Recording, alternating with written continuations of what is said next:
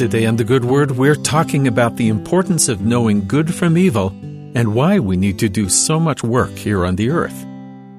One of the most important events in human history was the fall of Adam and Eve. Many Christians talk about this as a mistake in the course of human history, thwarting God's plan, but it was an essential part of God's plan to return His children back to Him. Adam and Eve transgressed against the Lord's commandment, but in doing so, gained essential knowledge.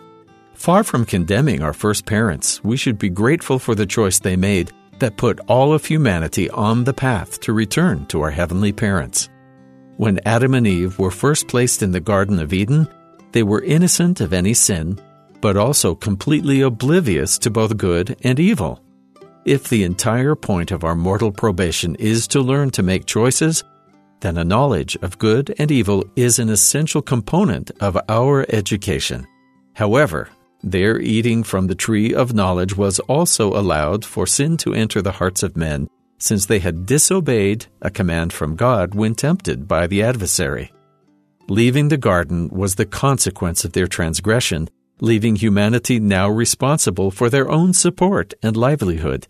The knowledge of good and evil and the need to labor has been passed down to all of Adam and Eve's children, something we may choose to see as either a curse or a blessing. In the middle of the daily trials of mortality, it may be difficult to see many benefits to this knowledge or the work of survival, but we hardly would grow at all without it. Genesis chapter 3 gives us the account of Adam and Eve leaving the garden, the Lord's plan to return His children to heaven still in action.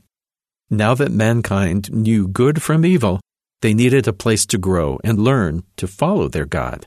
Eternal life would have to be delayed to give us time to learn and grow. And the Lord God said, "Behold, the man is become as one of us, to know good and evil. And now lest he put forth his hand, and take also of the tree of life, and eat, and live forever. Therefore the Lord sent him forth from the Garden of Eden, to till the ground from whence he was taken." These verses contain the interesting paradox of humanity's value. We've come from the earth, from the dust itself, and one day, every one of us will return to dust. In the vast stretch of the cosmos, we are ridiculously small and insignificant. And yet, to God, we are worth creating the entire miraculous cosmos for.